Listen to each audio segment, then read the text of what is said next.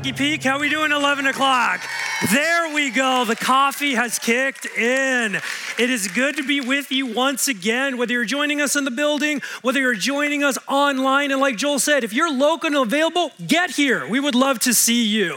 If you and I have not had a chance to meet yet, my name is Dre. I'm one of the teaching pastors here, and this is your first time. Special welcome to you this weekend. So we're going to go in and go into our time of teaching. Like a couple things that Joel said. First of all, no, my team is not in the Super Bowl. Secondly, I hope you got those message note sheets ready to go. They're a great tool to follow along with this time of teaching. But before we go into this time of teaching, for those of you that have been here the last several weeks in this series, I want to ask a very honest and a rhetorical question.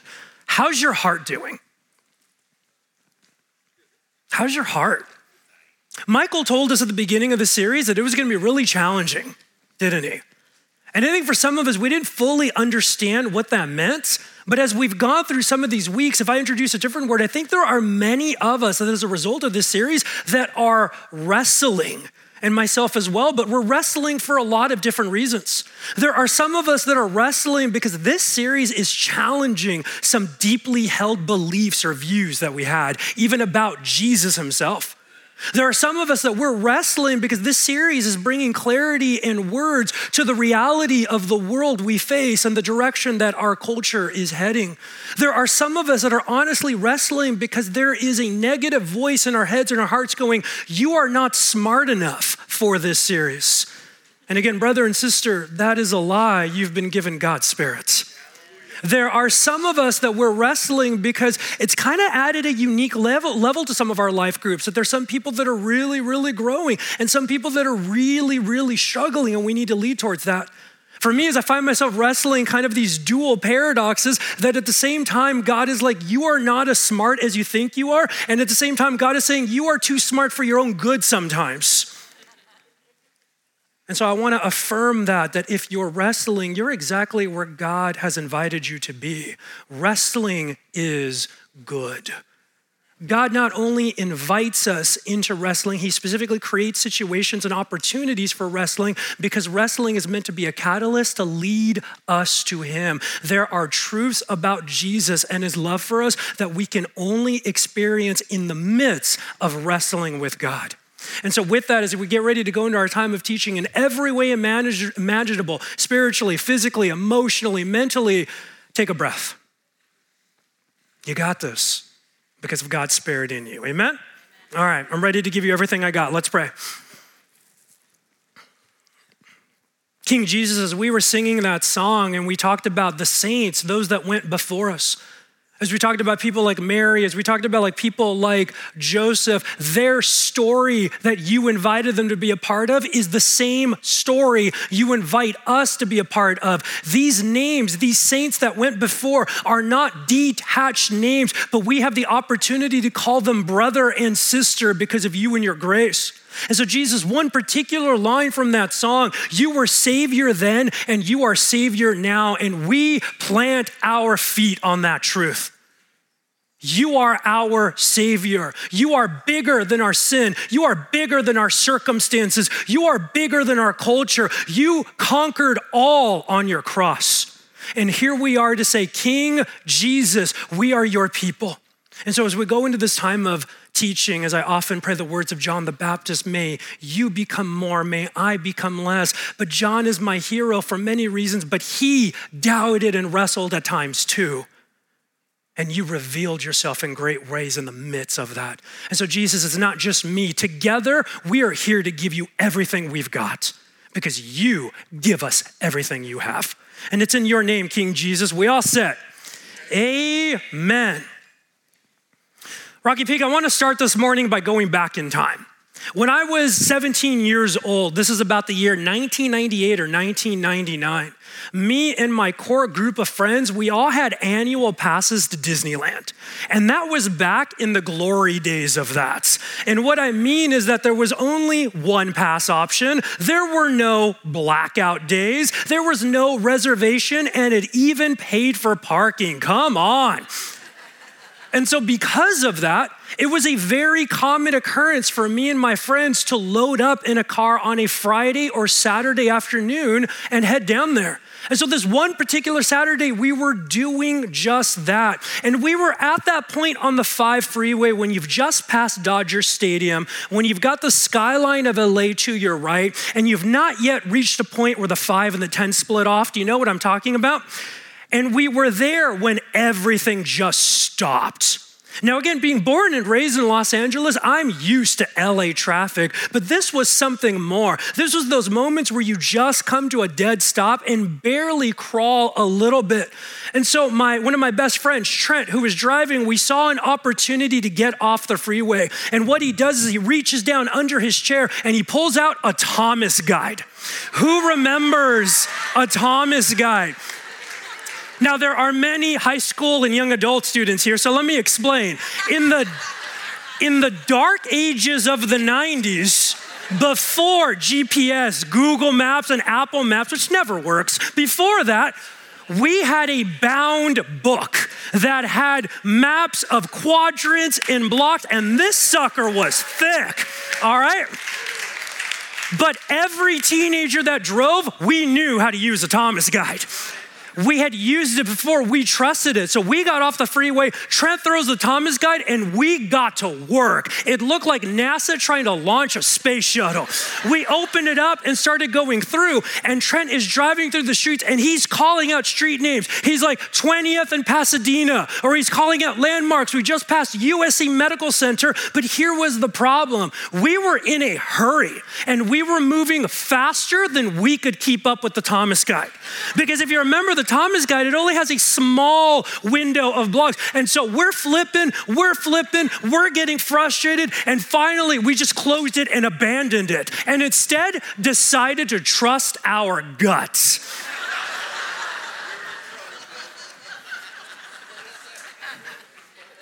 I don't need to tell you how that went.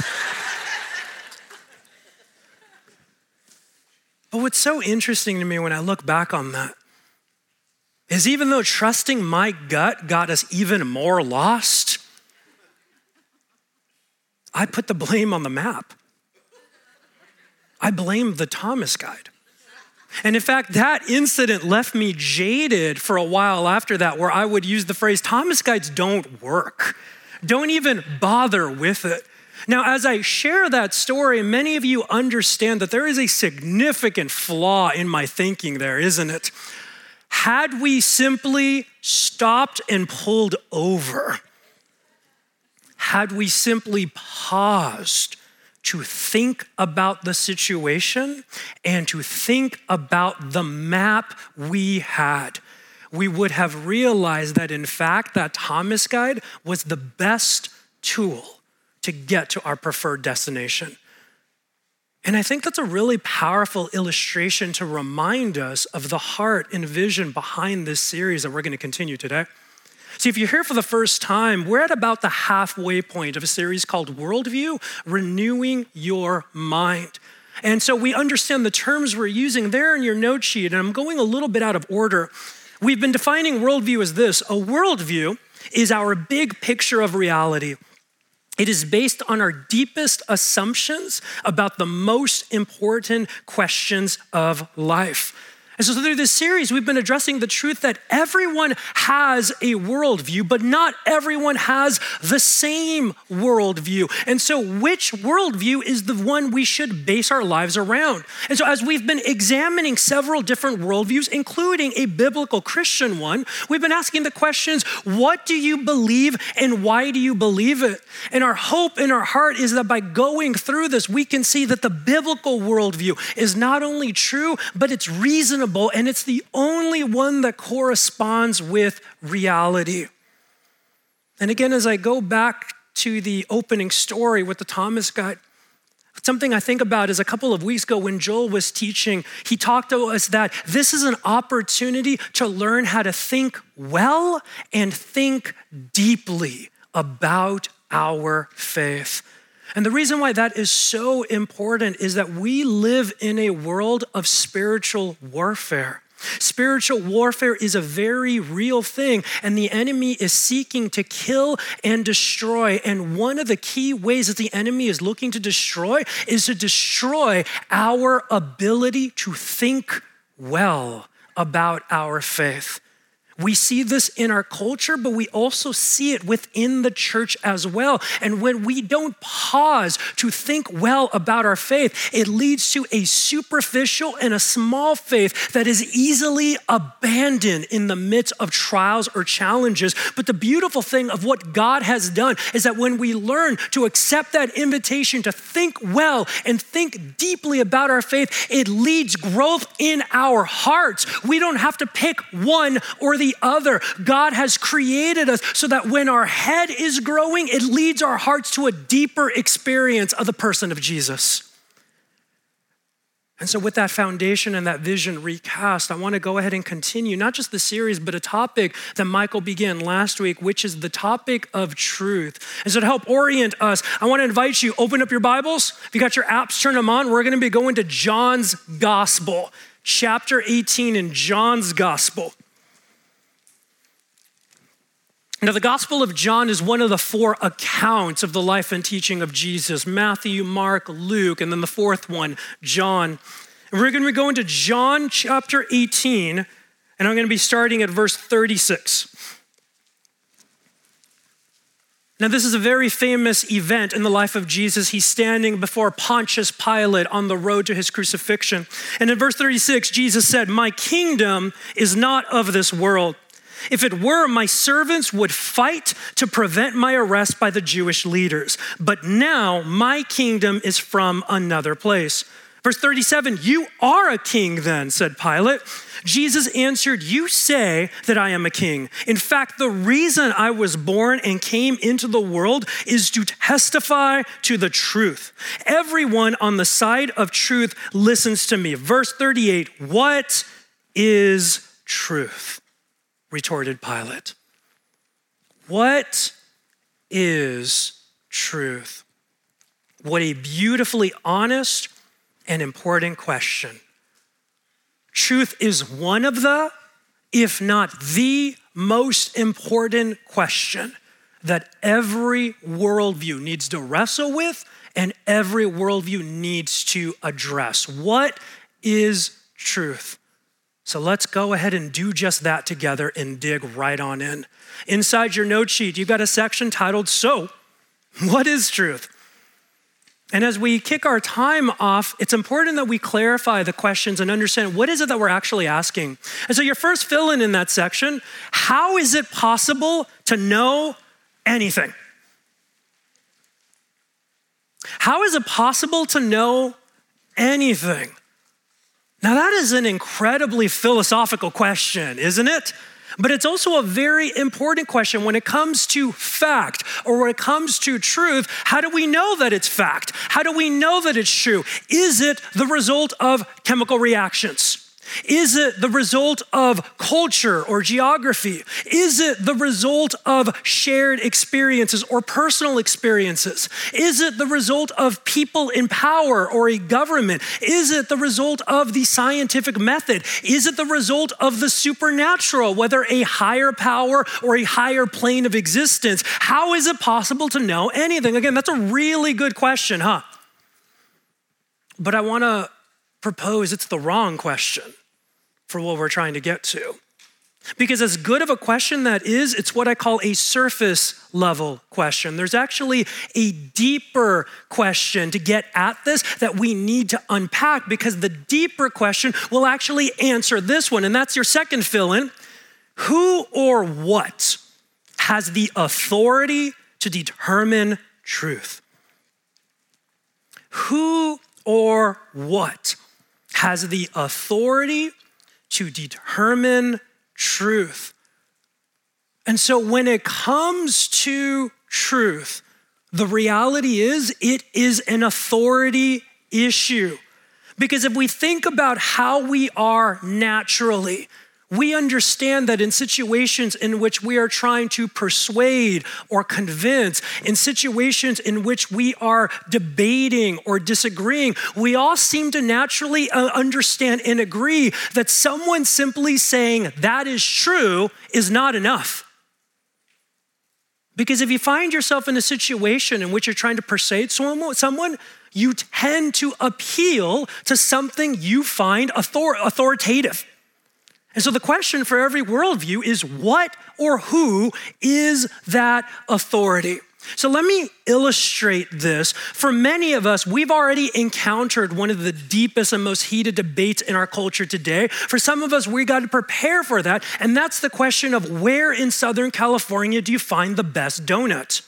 And so if I am in this debate, my answer is going to be a small building in the city of Azusa called the Donut Man.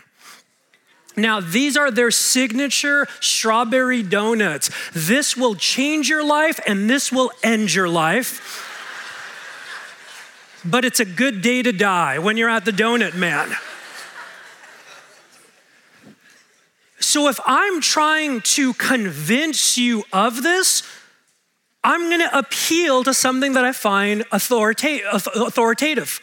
And so let me give you a couple examples of that. I might appeal to you by speaking about my personal experience, who I am in my story, whether it's my enjoyment of it, whether it's my donut wisdom, whether it's my age, or why should I be considered an expert? And so in that example, I myself am authoritative.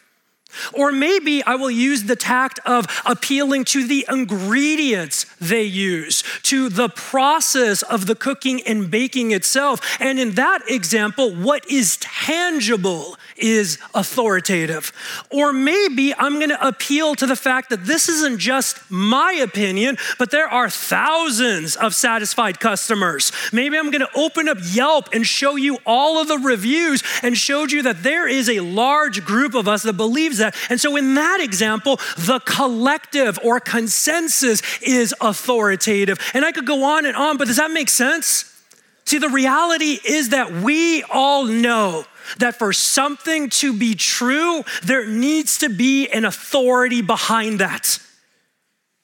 So again, the question is who or what is that authority? And so what I want to do is I want to look at a couple of worldviews and answer that question for those worldviews. So there in your note sheet, you got a section titled Two Familiar Maps. And I'm going to look at the same two worldviews that Michael unpacked last week, naturalism and postmodernism. And if you were here last weekend, Michael did a deep dive into each of these worldviews. I'm just going to be fairly brief, but if you want to catch up on that or need a refresher, that's on our YouTube page. You can catch that message there. But why I'm coming back to these two worldviews is naturalism and postmodernism spill into several other worldviews. So these are big buckets that help us understand several others. So naturalism, you're fill in there. Their authority to determine truth would be the material and the physical. Naturalism would say that the authority to determine truth is the material or the physical.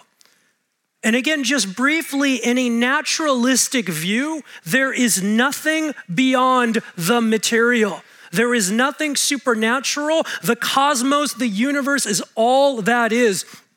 And so our ability to think and reason, our ability to interpret through our senses, through the scientific method, is all a result of the material. And so in a naturalistic worldview, they would say that all truth needs to be rooted in the tangible and the material.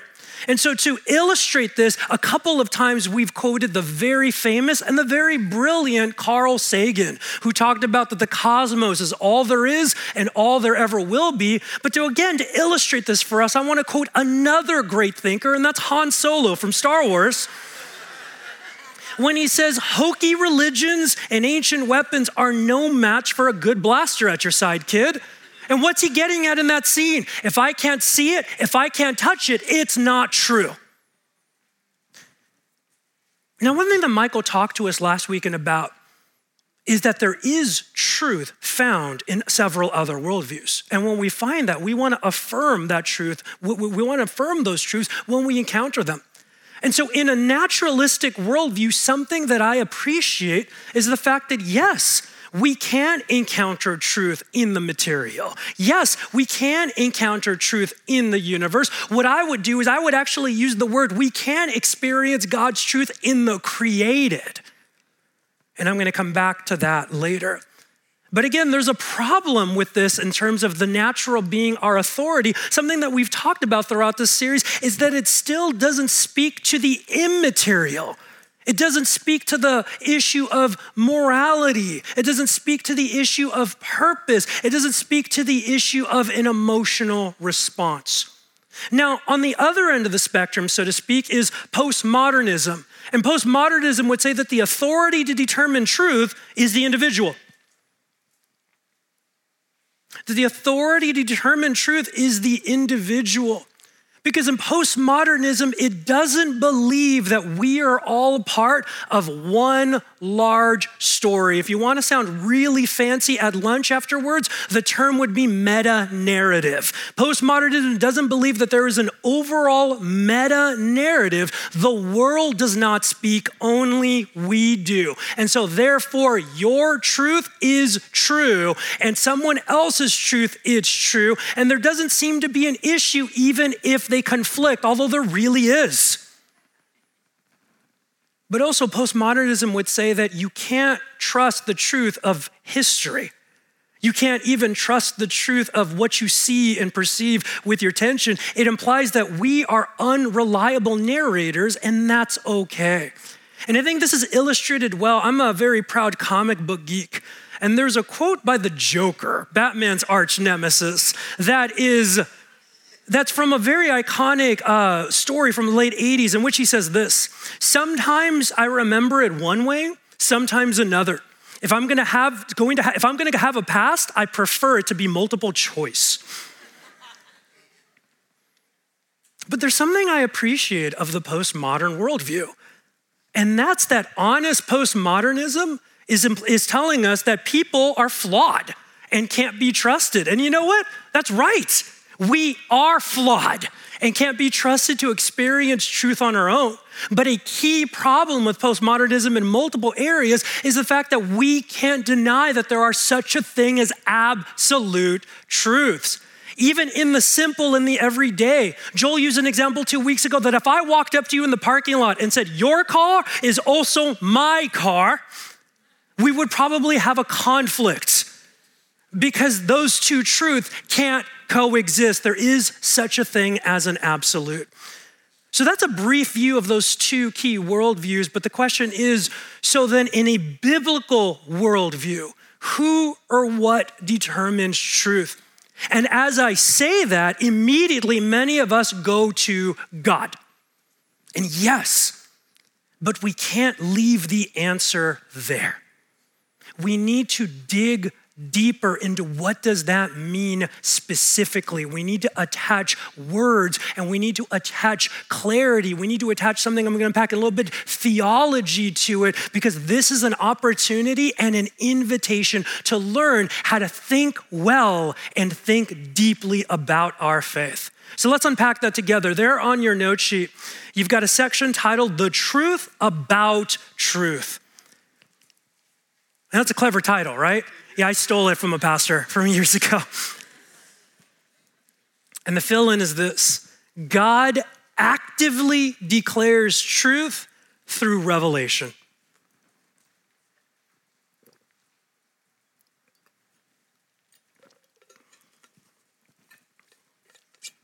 God actively declares truth through revelation. And so if a biblical worldview says that God is the authority that determines truth, there are several specific things that we believe as a result of that. The first is that God has been and God continues to actively communicate with his creation and through his grace in ways that we can both know and understand. And so already that's a significant difference from a worldview such as deism that does believe that there's a God or a higher power that started this journey called life and then leaves us to continue that journey on our own. But another thing that we have to embrace as part of this worldview is that if God is the source of truth, that means when he speaks truth, he is speaking with authority. He is speaking with authority. And Christ followers, or let me be honest with myself, this is often where this is often where our hearts get into conflict with God.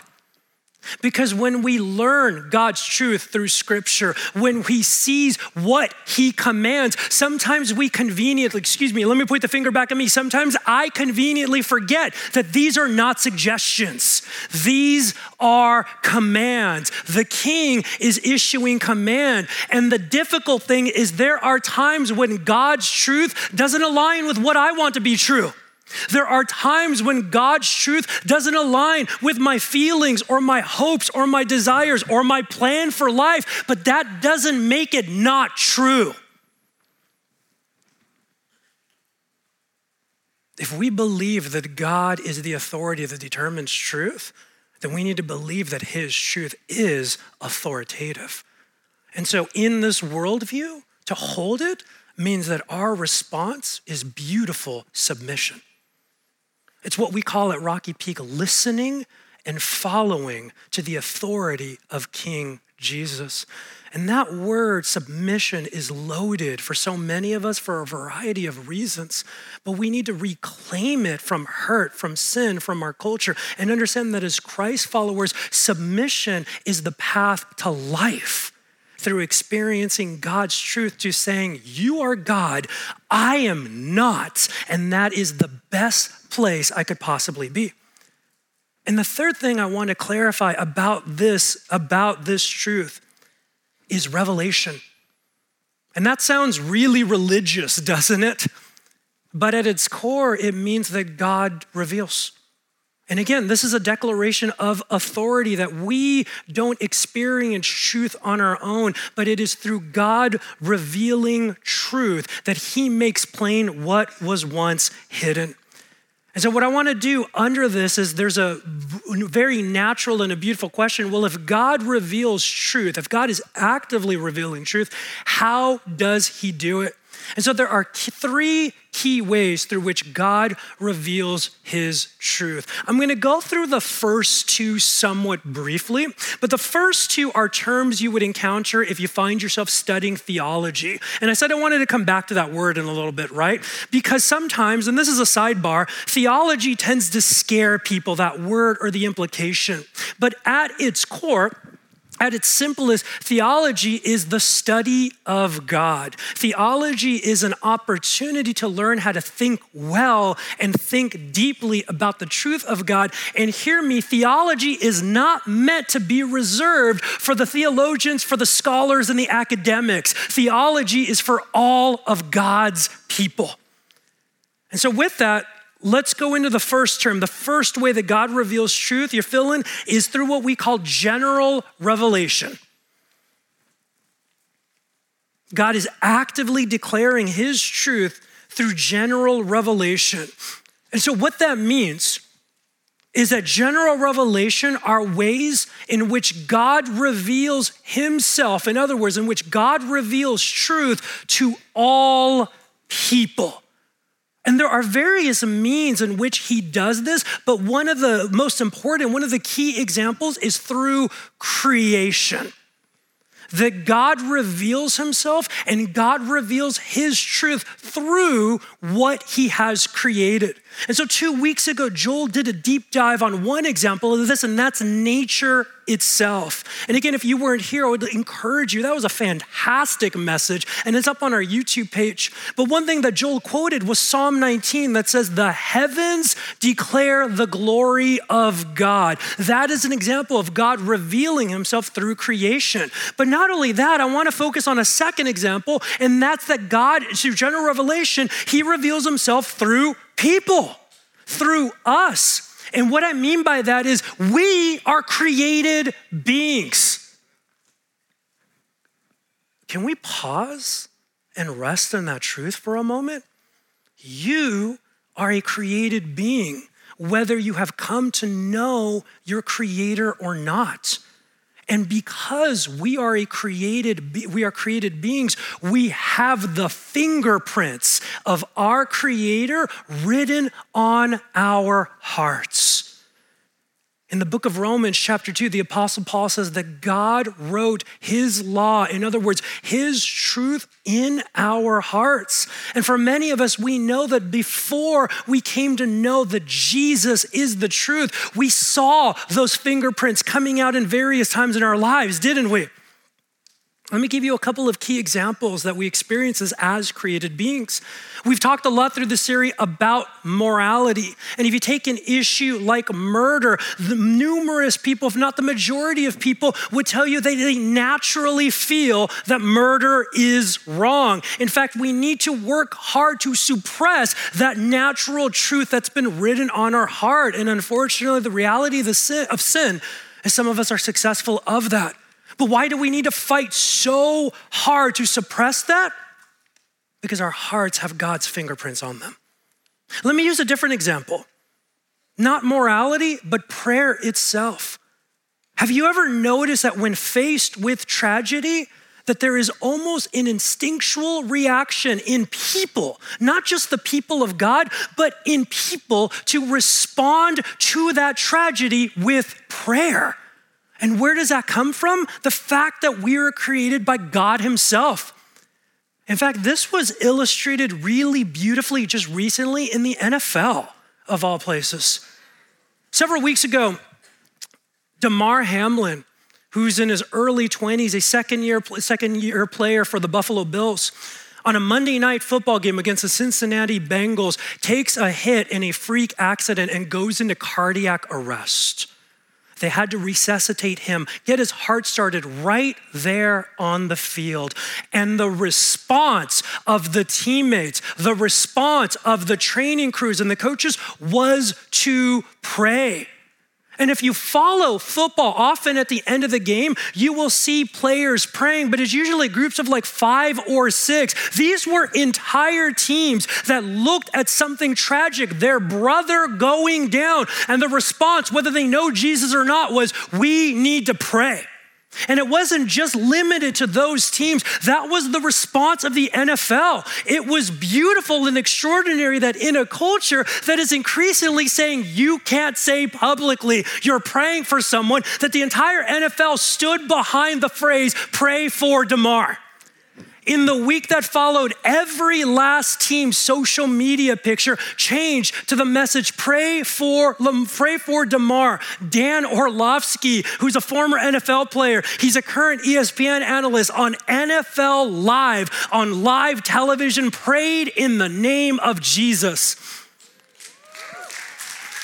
And where does that response and that instinct come from? From the fact that we are created beings. There in your note sheet from Romans chapter 1, the apostle says, for what can be known about God is plain to them, because God has shown it to them. For his invisible attributes, namely his eternal power and divine nature, have been clearly perceived ever since the creation of the world in the things that have been made. The examples we went over, nature, us, in the things that have been made, so they are without excuse. So one way that God reveals truth is general revelation. The next way, the second fill-in, is special revelation. What's called special revelation. And this is God revealing himself or revealing his truth, but it was initially given to a specific person or a specific group of people. And so some key examples of special revelation in scripture is the burning bush in Moses. Another example would be God speaking directly to the prophets of the Old Testament. Another example would be the angel coming to Mary and then coming to Joseph to tell them about the Christ that is about to be born. So those are key examples of special revelation. But what I would say is the most important example of special revelation is the Bible itself. We were not the original recipients of Scripture, but Scripture is for us.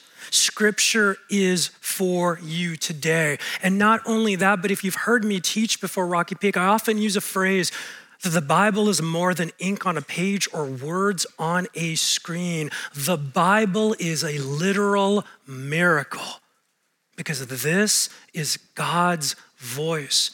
In the book of Hebrews, it refers to the Bible as being living and active. And when we engage with Scripture, it reveals truth.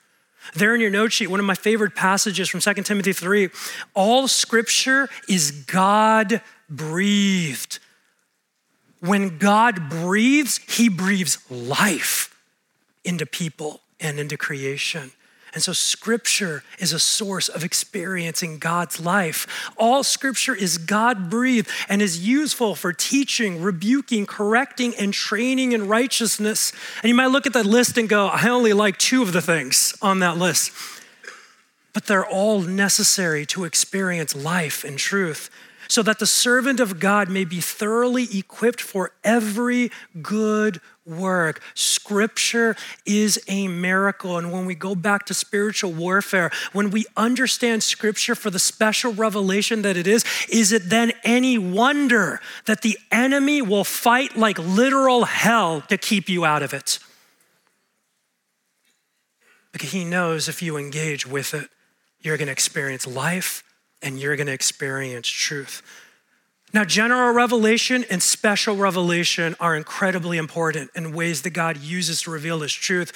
But the third way that God reveals his truth is what I would call the ultimate revelation of that. So there on your note sheet, the ultimate revelation of truth is Jesus himself.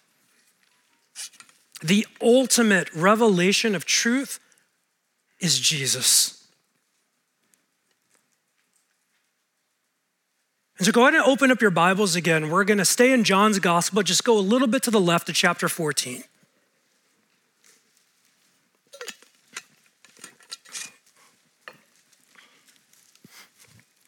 And in John chapter 14, starting at verse 5, Thomas said to him, Lord, we don't know where you are going, so how can we know the way? Jesus answered, I am the way and the truth and the life. Let's hear that again. I am the way and the truth and the life. No one comes to the Father except through me. If you really know me, you will know my Father as well. From now on, you do know him and have seen him. Jesus is the ultimate revelation of God's truth. And so as we unpack this, what I love is that Jesus doesn't simply say, I'm going to tell you what God's truth is. Jesus personifies it and goes, look at me. I am a living declaration of what is true. I am a living declaration of God's truth. And so when we look at Jesus, what truth do we encounter? The answer to the biggest questions we have in life, the purpose of this entire series. When we look at Jesus, we see the answer to the question of identity. But it doesn't start with us. It begins with the revelation of God's identity. God is creator. God is brilliant. And because of Jesus, the truth is we can now call God Father. And so what does that mean about us? Well, when we look at Jesus, he declares that the truth is now that you and I are beloved sons and daughters of God the Father. What else does Jesus declare? Well, when we look at Jesus, we see God's truth as to why is the world such a messed up place? What's the problem? And the uncomfortable truth we see in the teachings of Jesus is that we are. Sin steals, kills, and destroys. But not only that, Jesus declares the truth, God's truth, that he and his cross is the solution to our problem, that he died, he crucified sin. And when he rose again, he unleashed grace and mercy and forgiveness and identity. When we look at Jesus, he declares the truth about purpose and morality, that now, as people that have experienced the risen Jesus, as people that are being transformed by Jesus, he is inviting us to live as he did. And we're not going to be perfect on this side of heaven, but he's even given us his Spirit to lead us to do what we could not do on our own. And we don't choose to be, quote, good or good behaviors out of obligation, but because of Jesus, the truth is we get to do it out of joy. When we look at Jesus, we see that God's truth is that he as creator did not create us to be alone in this. How does your heart feel when you encounter that someone who was a stranger or a coworker and you find out they're a Christ follower? There seems to be an immediate connection with them, right? That is a wonderful gift. It's why we gather as the church in these large group gatherings. It's why as a church, we build our church on what we call life groups, because God built us to do life together. And our life groups are incredible. My life group is awesome. Shout out to my life group. Shout out your life groups because they are incredible. When we look at Jesus, we see God's truth that we were created for more than what we see. All people have a natural yearning for more, and we are always looking for something to satisfy that, and there is nothing in this world that can. You know, this past Friday night, Megan and I just got to experience the launch of Rocky Peak Singles. And I gotta say, first and foremost, to Christy and Joel and to all the volunteers and the teams that made it happen, that was such a beautiful experience. But one thing that deeply encouraged me as Joel was teaching, he was talking about how we were meant for more. And he says, God is writing his story on our hearts, a bigger story. I like how it's put there on your note sheet. Lee Strobel is an award-winning journalist out of Chicago, an atheist who sought out to disprove Christ and is now a pastor, scholar, theologian as a result of what he found. And he writes, when Jesus said that he's the truth in John 14:6, there was a correspondence with reality. There was a matchup. He was faithfully and authentically representing to us who God is. He was the revelation of God, and he genuinely lived out what human beings are supposed to be before God. So throughout this series, we've been asking a question of all worldviews, and I'm gonna ask this question of ours right now. Does it make sense? Does it correspond with reality? And here's our foundation, Christ followers. Jesus is the truth for all people. Jesus is the truth for all nations. Jesus is the truth for all languages and all cultures. Jesus is the truth for all stories and situations. Jesus is the truth for all times. And how can I quantify this? Well, look around this room. We are blessed to have a large room filled with people who claim the name of Christ. But not only that, we are blessed to have a room filled with people who claim the name of Christ who are also radically different from one another. If you look around this room, there are different ages. There are different passions. There are different gifts. There are different nationalities and families and countries of origin. If you look around this room, there are different stories. There are different experiences. There have been different successes. There have been different traumas. And yet, all of us would say, we believe that the same Jesus is our truth. When you look at the diversity in our room, we would all say that Jesus makes sense for our reality. Let's take a step back and look around the world. When you look at certain places in which the gospel of the Church of Jesus is growing, when you look at something like the underground church in China, When you look at how the church and the gospel is exploding in certain countries in Africa, when you look at how the church is growing more and more in certain persecuted countries like the Middle East, in which proclaiming the name of Jesus very really could lead you to execution. We, in those three examples, are radically different cultures, radically different day to day, and yet they would all say that Jesus is the truth for our reality. If we continue to go back in history and just look at the early church baffled the Romans. They referred to it as a cult because if you remember, they viewed us as the atheists because we rejected the pantheon of gods to follow the one true God. But one of the reasons why the early church baffled the Romans was because the early church was expanding beyond the normal boundaries that had kept people contained. The early church expanded beyond geographic boundaries. The early church expanded over racial boundaries and even hostilities. The early church expanded over age boundaries. The early church was expanding for both men and women. The early church was expanding beyond socioeconomic and political boundaries. And what did all of these different people realize was that Jesus is the truth for their reality.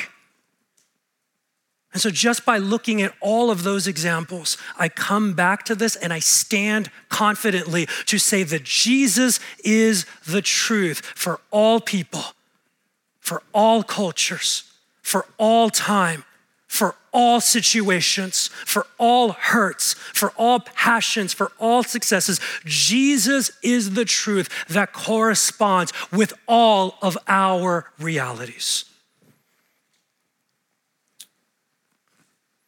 And so that's just one example of how I would show proof.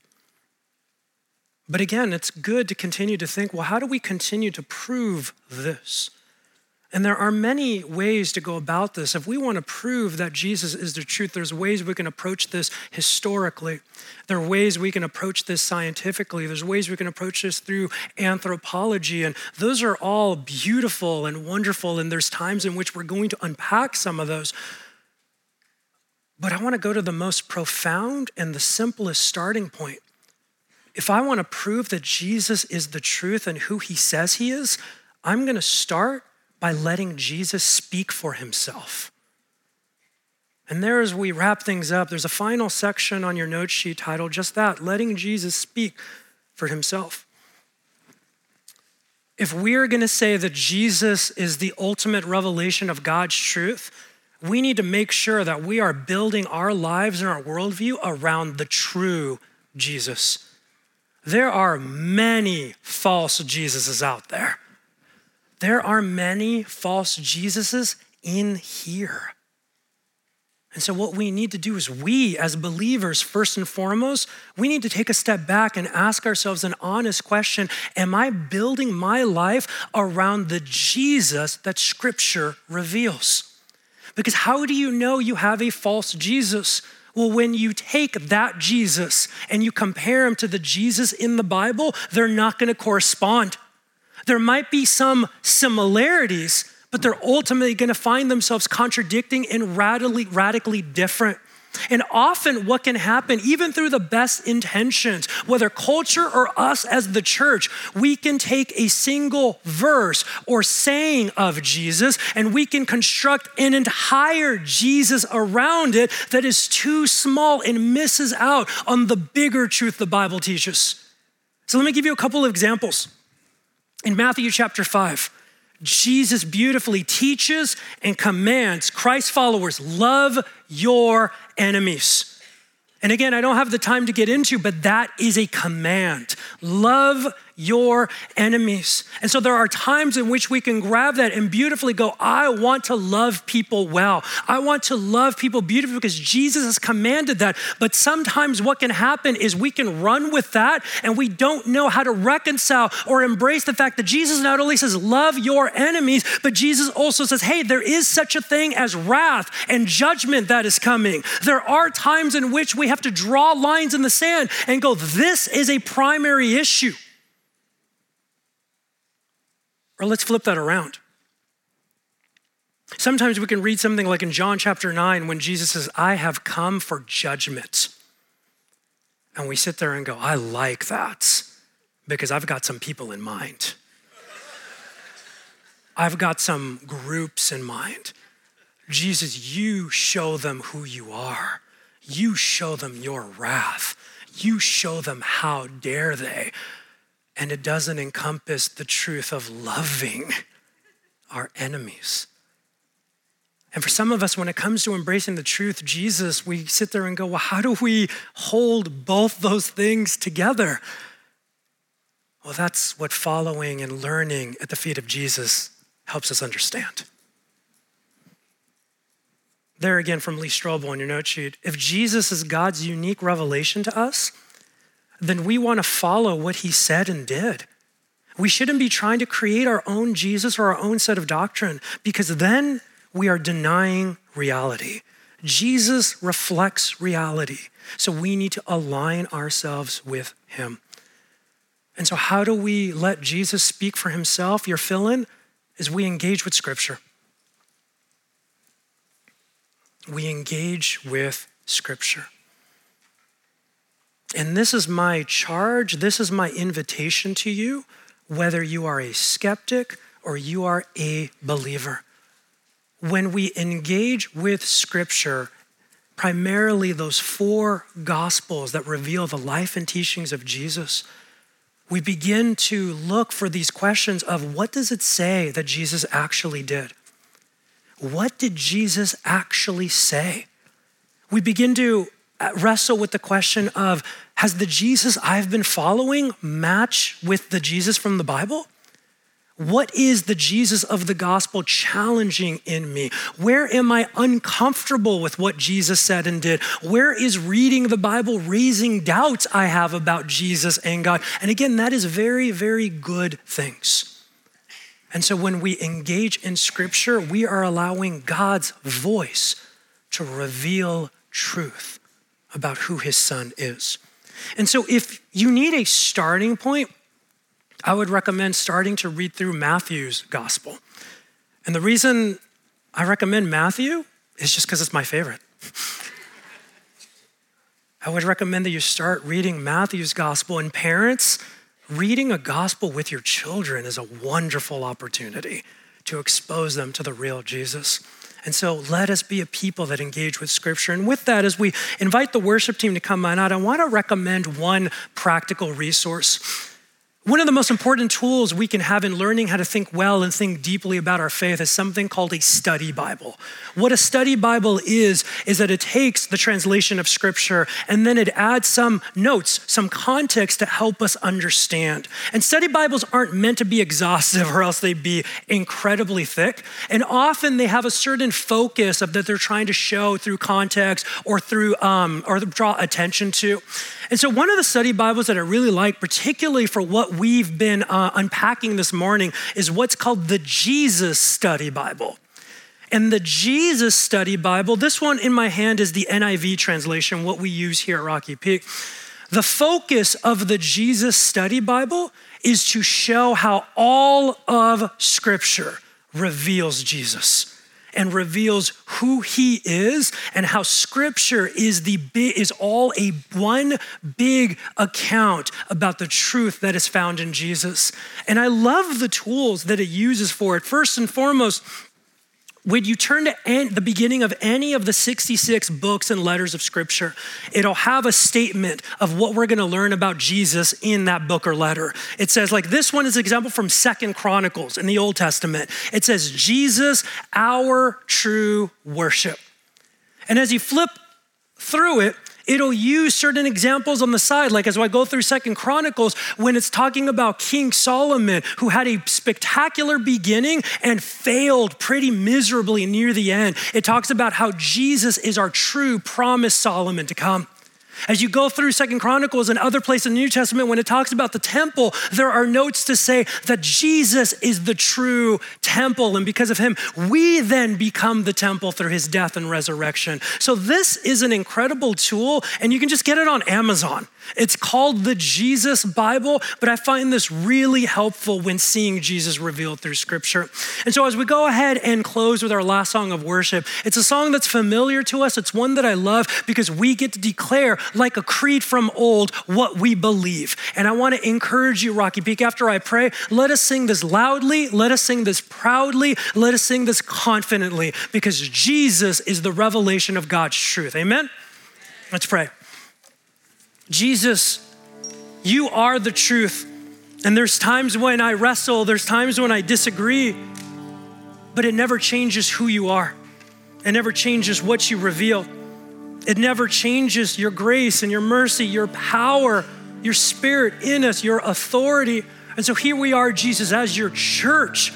We saying we want to be a people of truth. If we want our culture and our world to experience the truth of Jesus, it has to start with us. And so we know you're here, and when we're done, we know we're going to take you with us. And so thank you for not only this time in your word, but thank you for this time through song to declare what is true. And we sing it with joy, we sing it with confidence, even in the midst of wrestling. Because of you, we can do both. Thank you for being the truth. It's in your name, King Jesus. We all said, amen.